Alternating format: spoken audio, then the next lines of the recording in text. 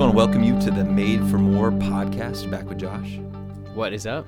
Glad to be back. Yeah, it's good. I'm excited. This week's question, again, I ended up taking a few of the ideas that came to us and honing them down into one question that we can unpack in different spheres. Mm-hmm.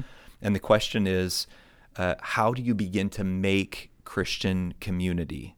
I mean, that's it. So the sermon from last week talked about us needing to lean into that selflessness, the creating of Christian communities, and how important that is. And what do you do when your workplace is not Christian and you want to model or help make it more Christ-like? Yeah. What do you do even in your Christian small group? So if you're in a small group or a D group with people and you're like, gosh, it feels so surfacey and I wish it was deeper. Right. What can you do to help make that more like Christ? Yeah. Maybe even in your home as a parent. And so that's the question. How do you make Christian community? So let's take some of these and just start working through them. That's good. Let's talk initially about tactics. So independent of whether it is in, at I think broad level. Right. So in whether it's at a secular place or in the church, what is the big idea activity that we do to help usher Christian community in? Does that make sense? Yeah, what are practices what that are we the do? Practices that we do? Right. Yeah. So, I mean, if I think of an ideal Christian community, I'm thinking of kind of the Trinity, as the most prime example, or a group of people who are really loving one another, delighting in one another, sharing joy, sharing peace, really a peaceful environment, are there for one another. I think a lot of us, when we think of Christian community that we would desire, we're thinking of people who would be there for us. And you talked last Sunday a lot about commitment and people who would be committed. And if we're in a difficult season, they would stand by us or be there for us. So those are maybe some of the things that come into our minds when we're talking about what a great Christian community would look like. Yeah, it is important to pause and just admit that we long for intimacy at a level that is risky. Right, yeah. You can't have intimacy, you can't have real intimacy without there being real risk. Right. I've heard defined a lot. Vulnerability is defined as the ability of someone else to be able to actually hurt you. Yeah. And I know Brene Brown and a lot of others would say vulnerability is the birthplace of connection. That's the place where you can connect with people. Right.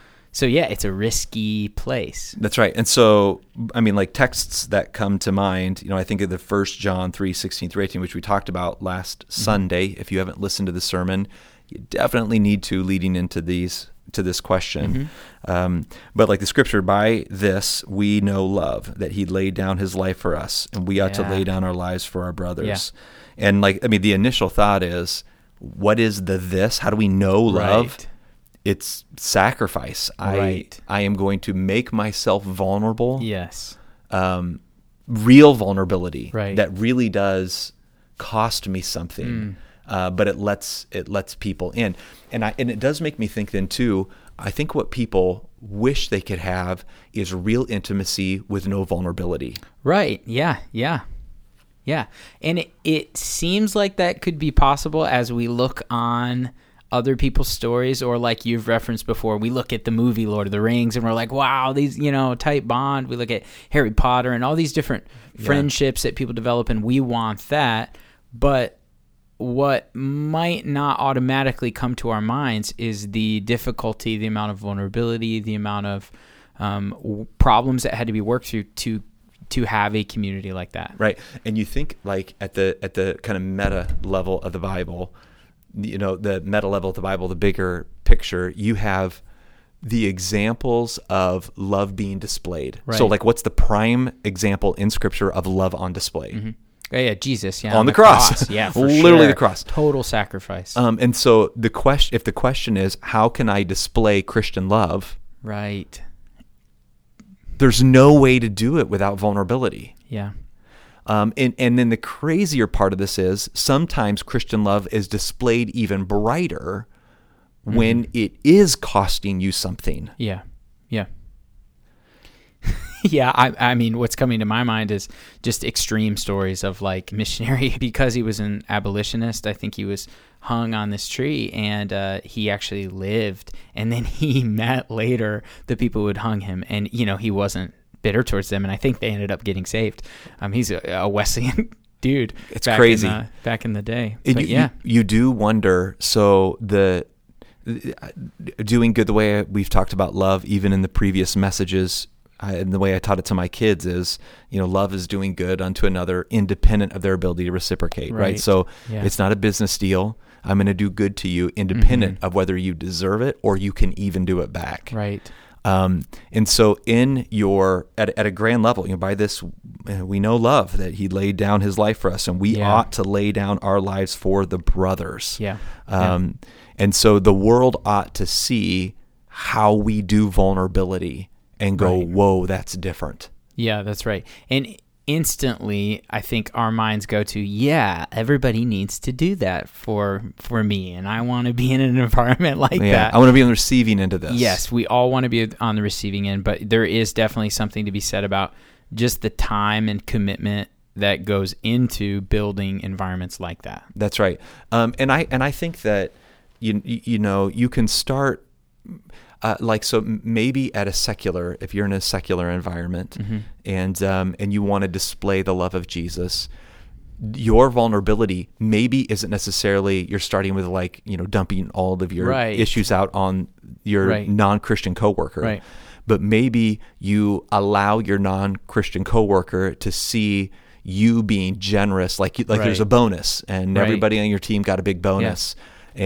And you allow your teammates to see, not for bragging rights, though it could be interpreted that way, but for them to see, I sacrifice this bonus for the good of another, and it's going to cost me something. Yeah. So that could be like a lesser vulnerability, but you're displaying a selflessness, and then the why behind it. Yep. I think in our culture, because it's not 50 years ago, and our society is not as church-centric or Christ-centric. Like it's kind of, Christians are a little to the side in our culture.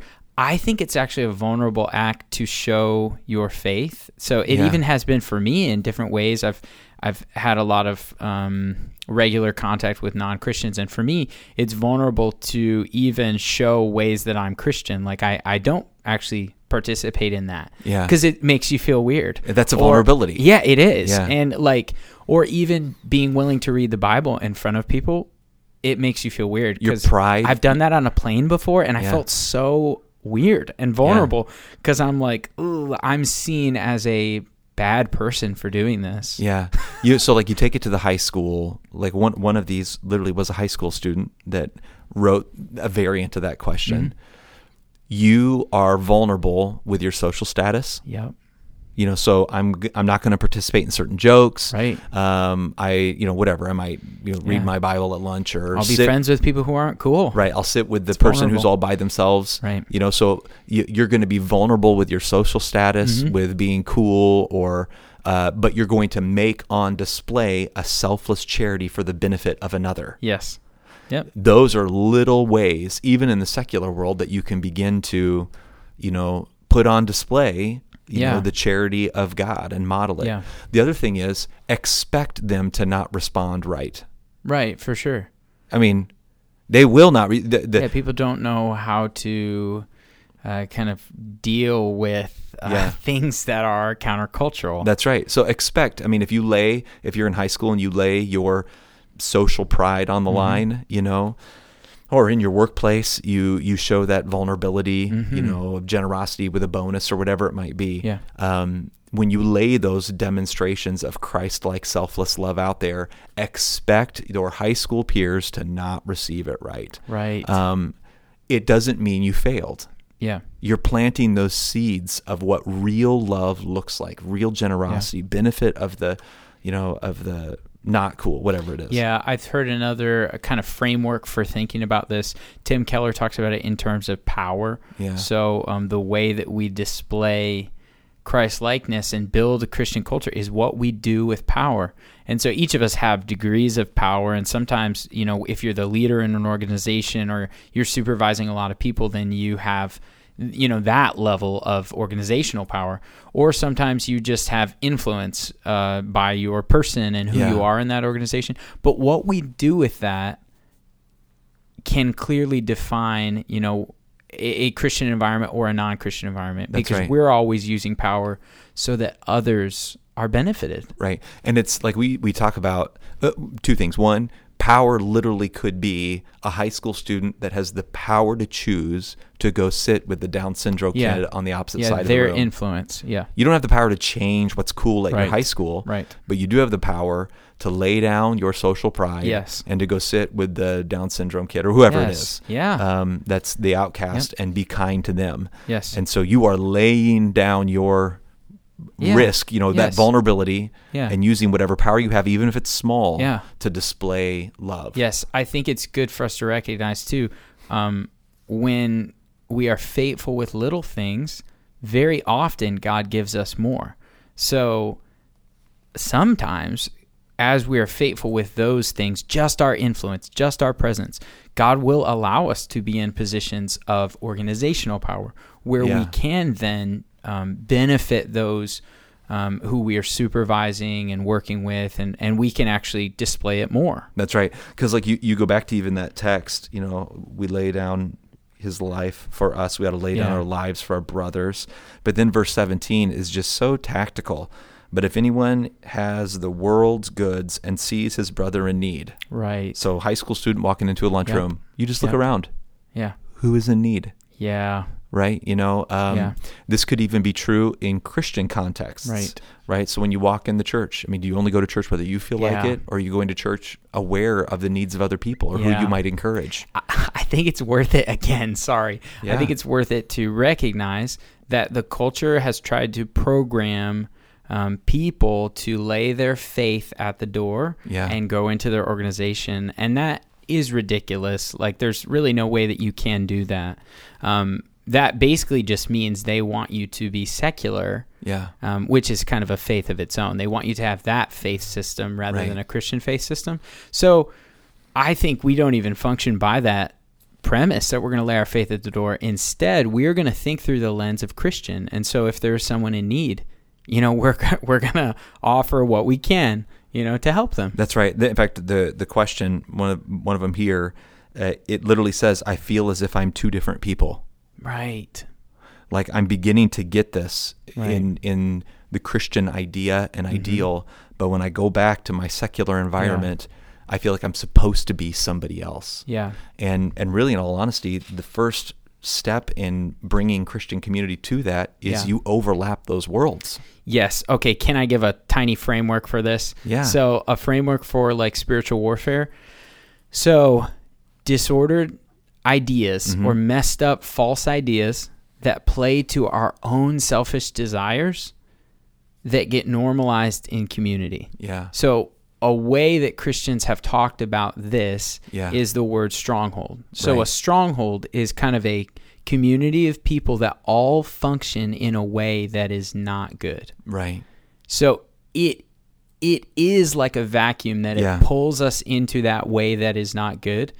But when we are able to see it and the Holy Spirit helps us to live differently, we can live almost awkwardly and differently in the midst of a group of people who are not living that way. Yeah, yeah. That old song, this little light of mine, I'm gonna let it shine. Yeah. The truth is, many Christians want to find a light. Yes. You have to be the light. Right. Yep. And it can be awkward. And it's going to be awkward in a dark place. Yep. It's going to be awkward. Yep. In fact, a lot of the cards, I shouldn't say a lot, a few of the cards that came in were making that statement even about their small group. Right. I wish my small group would a brighter Christian community light. Yeah. And the fact that's great that they say that, but the way, one of the cards in particular, the way it was worded was missing the point. Right. I'm not asking you if you notice that there's darkness. Right. I'm asking you, will you ignite a light? Yeah. Wherever you at. Yeah. in whatever level of power you have. Yes. Will you ignite the light? Yes. So maybe an example of what that could look like is, I've been in environments where someone is maybe being made fun of behind their back. Right. And the gravitational pull of that environment is to either say nothing and be like, oh, or to join in, and that's just a gravitational pull of gossip. And a lot of workplaces, have that. Oh, man. So the recognition and the prayer is, Holy Spirit, empower me not only to see this difference, but to awkwardly say, I'm not going to participate in those things, or to walk away when needed, or to actually defend a person. Like, I really love that person. I think they have a lot to offer. And that's just one example. There's so many. Yeah. Yeah, that's right. And I do think that the hunger, so people that wrote cards and they see the dissonance, so instead of just doing life, right, kind of blind to the disconnect of their Christian forming heart and the world that they're living in, I want to thank the Lord, and I want to be grateful for the fact that you see the dissonance. Yes, that's a work of God. That is. It's the scene. I mean, which in fact, people talk about one of the first things of revival is, the aha moment, the whoa, I'm not there. We're missing this. That's evidence of God's work. It is, man. It's divine revelation. I believe it is. Yep. So in that divine revelation, thank the Lord for it. Yeah. And then begin to pray, God, what might I do to use the small levels of power, whatever they might be, to ignite and be an example of that light. Yes. Man, and the other thing that comes to my mind too is you can't be bitter about God putting you in dark places. Yeah. Like, that's why you're here. Mm-hmm. What if God opens your eyes to even your Christian D group or small group not being deep enough?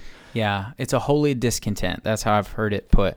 And for me, I am learning to associate frustration with prompting to pray, because I think God first gives you a holy discontent when he's saying, I want you to step in. Yeah.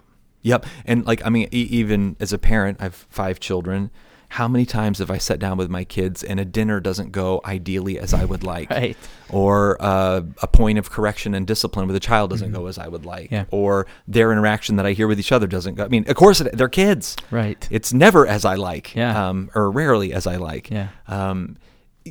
I cannot be bitter in God allowing me to see that disconnect. Yes.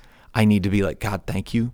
For allowing me to see, and I pray that you give me wisdom to speak light into this that actually helps put on display Christian community. Yeah, I remember the connection for me that was like, I naturally want to just address and fix the frustrations or issues that I see, but I remember the connection of the Holy Spirit just convicting me, like, I'm letting you see this so you can pray and have the right heart to enter into it, not so you can just go and storm it or freak out about it or whatever, or complain. We complain about the mission field. Man, and that's right. Complain about the mission field. That's 100% right. God allows us to see a mission field, and then we're mad at him, right, for putting us in a mission field where his light needs to be. Now, the other thing that comes to my mind too is when Jesus over and over and over and over again, follow me, follow me, follow me. What is that beginning? I will make you fishers of men. Right.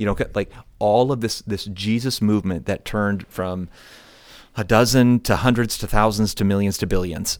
This Jesus movement really begins with the words, follow me. And so we cannot overlook just the sheer simple modeling. Yeah. And in our modern day and age, and not just our modern day and age, but especially now, we like to see the dissonance and we like to go, you're wrong, they're wrong, we're wrong. It's like we don't model right. We just shine light on wrong. Right. And so you can go into a small group, or you can sit down with your family and go, child, you're bad because you did A, B, and C. Right. Small group, we're not very deep and we're not very and then by the time you're done shining light on all the brokenness, really what you've done is just embittered and confused a ton of people. Yeah. And you've made everybody defensive. Yeah. Yeah, that's what you end up doing. The way Bonhoeffer talks about it is like you get a wish dream of how your community should be, and you become an accuser of the brothers. That's right. And which is like, no. That's right. And you can't do that. So you don't walk into a small group that's not deep enough. I'm doing that in air quotes. You don't walk into a small group or with your kids or a dinner that's not deep enough and then just become harsh accuser of the immature. Right. What you do is you do what Jesus did. Yeah. Say, follow me, and you model it. Yep. You take another step of vulnerability. You take another step that might be a bit awkward. Right. So when everybody's talking about the Colts, yeah, you don't go home and go, what's wrong with all those people? Right. When the conversation gets to you, you go, man, I'm really struggling with, and you take that step of vulnerability. Yes. Even if you recognize that people will think it's weird, that's okay. That's right. You are supposed to be the light. Yes. In the darkness. Yes. Okay. Can I? I'm an encourager by nature. So can I just give a word of encouragement? We were praying as a team this morning for the church and for people in the church, and a phrase just came to my mind that I feel like is happening to so many people right now, and that's learned helplessness. That we have this idea that there is nothing we can do because maybe we haven't seen it modeled, and I'm just, I don't know, fired up today that we are God's people. You know, we were created in the image of God to be just beautiful and glorious and in connection with God and in connection with other people and loving people. So it's like God empowers us to do such wonderful things and to be light in the world, truly. Yeah. And we can do it. Yeah. But sometimes there is this, what I would call a stronghold of the culture, a vacuum, a pull, a gravitational pull of the culture that says, you know, you really can't change it. Just keep it the way it is, or be frustrated about it, but there's nothing you can do. And I just want to say, we can be a huge difference. We can change cultures. We can, break family generational cycles. We can do that, and God is with us to help us. You think of just our culture. We say versus be, embodying. Right. So talk about it versus embody it. Yeah. Say it versus be it. Right. We do live in a culture where I've heard it called social justice warriors. Yeah. So they're on blogs, they're on Facebook, and they're just spouting social justice things. Yep. So they say. They just aren't being. Right. They aren't being. I mean, you gotta embody it. Yes, and you can. Yep. You have to embody it. Yes. You can't just say it. And so I get it. In our modern world, we think that just saying it is enough. Social media, blogs, even the school classroom, just acknowledging that you see it is not the same as embodying being the light. And you have to embody it. Yeah. Yeah, and I think just a very practical thing is the gap between what we see should be and what we recognize is right now. I believe that is prayer. So it's like, God, I don't know how this is going to happen, but I see that it needs it. Help me. Yeah. Help me to live differently. Give me the courage that I don't have. Yeah. In the Bible, the Holy Spirit filling someone is always connected with boldness. Yeah. Boldness of speech, boldness of witnessing, boldness for them to step out. And the Spirit still fills us for boldness today. Man, okay. And I think too, the whole say and be versus talk about or embody it. You move from accuser of the brethren, to use Bonhoeffer's language. Yes. You move from accuser of the brethren to actual agent of healing and hope of the brethren. By modeling. Yeah. You got to model it. Yes. There's no other way. And I do think even in a lot of modern churches, pastors can even slip into this where they're just mad. Yeah. They're mad that the church isn't what they want it to be, that their people aren't, that your small group isn't what you want it to be. Yeah. And you can't just say, I got to model this in how I love people, how I love my own children. Yeah. There's this embodiment. And it goes back to that 1 John text, 1 John 3:16-18, the very last part of this. But if anyone has the world's goods and sees his brother in need, yet closes his heart against him, how does God's love abide in him? Embody. Right. Verse 18, he calls us little children. Yeah. You kids. So you're so smart. You see the problem. Oh, congratulations. Yeah. You see the problem. And then it says, let us not love in word or talk, but in deed and in truth. Yes. And so there is this, kind of like a bicycle, two pedals. Yes. I mean, God allows you to know and see the word, the truth, but then the other pedal is you got to do it and embody it. Yep. Isn't it just like the enemy, though, as God makes us aware of something, the enemy wants to steal all of that energy, and instead of directing it towards, living an example of what is good and helping to bring healthy change, he wants to direct it towards accusation, frustration, so that we actually contribute to the problem. Yeah. Yeah, that's right. I mean, the enemy can use the revelation of God to see darkness, not as a awesome opportunity to be light, but as a place to embitter your heart and make you an accuser of the brethren, which is Bonhoeffer's Life Together idea. So it just makes it is a great book. And so I think in that, man, if I'm kind of summing these up, the first one is thank God that he opened your eyes to see the places of darkness, whether it's, I wish that we could crank up the light in my small group. I wish we could crank up the light in my Sunday school class. I wish we could crank up the light in my school lunchroom as a high school student. Thank the Lord for opening your eyes. I think it's worth it to explicitly say, I've heard so many people talk about like, man, I wish God would speak to me, and just a felt need of like wanting contact with God. And I remember you were saying a while ago, you were talking to one of your daughters about the voice of God, and you said, like, have you ever felt conviction or known something was wrong? That's the Holy Spirit speaking to you. I think it's awesome to just recognize that it is the Holy Spirit speaking to you and leading you when you recognize these places of dissonance. That is him speaking to you. Yeah, that's right. That's revelation. Yeah, which is amazing. And that's so scriptural too. I mean, like the greatest, most terrifying, the thing that scares me the most is the text that talks about God just letting us go into our darkness. Right? Yeah. Like, how awful would it be to not even know the light? Right. And so God has allowed you to see the dissonance. Thank him for that. Yes. Don't let the enemy steal that awareness and turn it into a place of embittered heart, critical spirit, accuser of the brethren. That's right. Right. And so the first thing is thank God for opening your eyes. Yep. He is speaking to you. I like that. Yeah. And the second thing that we have to do is there has to be an embodying as opposed to an accusing. Yeah. So instead of just living and accusing with a critical heart, shift to embodying and modeling that. Yes. And you do that by using the places of power that God has given you, as small as they might be. Yeah. What are the power that you have is to go sit at a table with somebody that's alone. The power that you have is to text somebody an encouraging word. Or the power to rewrite an organization's mission statement wherever you're at in there. Yeah, that's right. And to even make that more personal, it's like, as God our Father has spoken to us, what we would say in worship is like, it's revelation and response. When God speaks, we need to respond to him. We don't just like leave him hanging or be like, okay.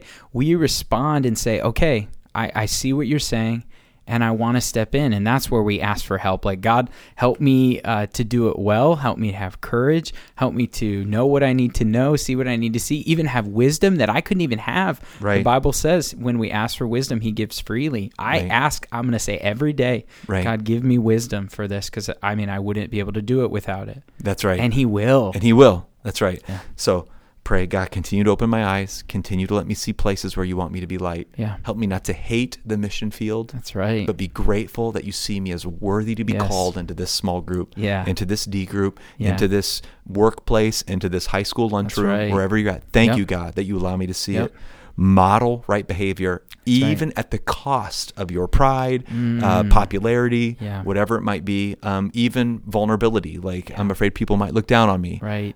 Model it. And then use, of course, that ties into use your places of power. Then I would say, too, expect the world to be worldly.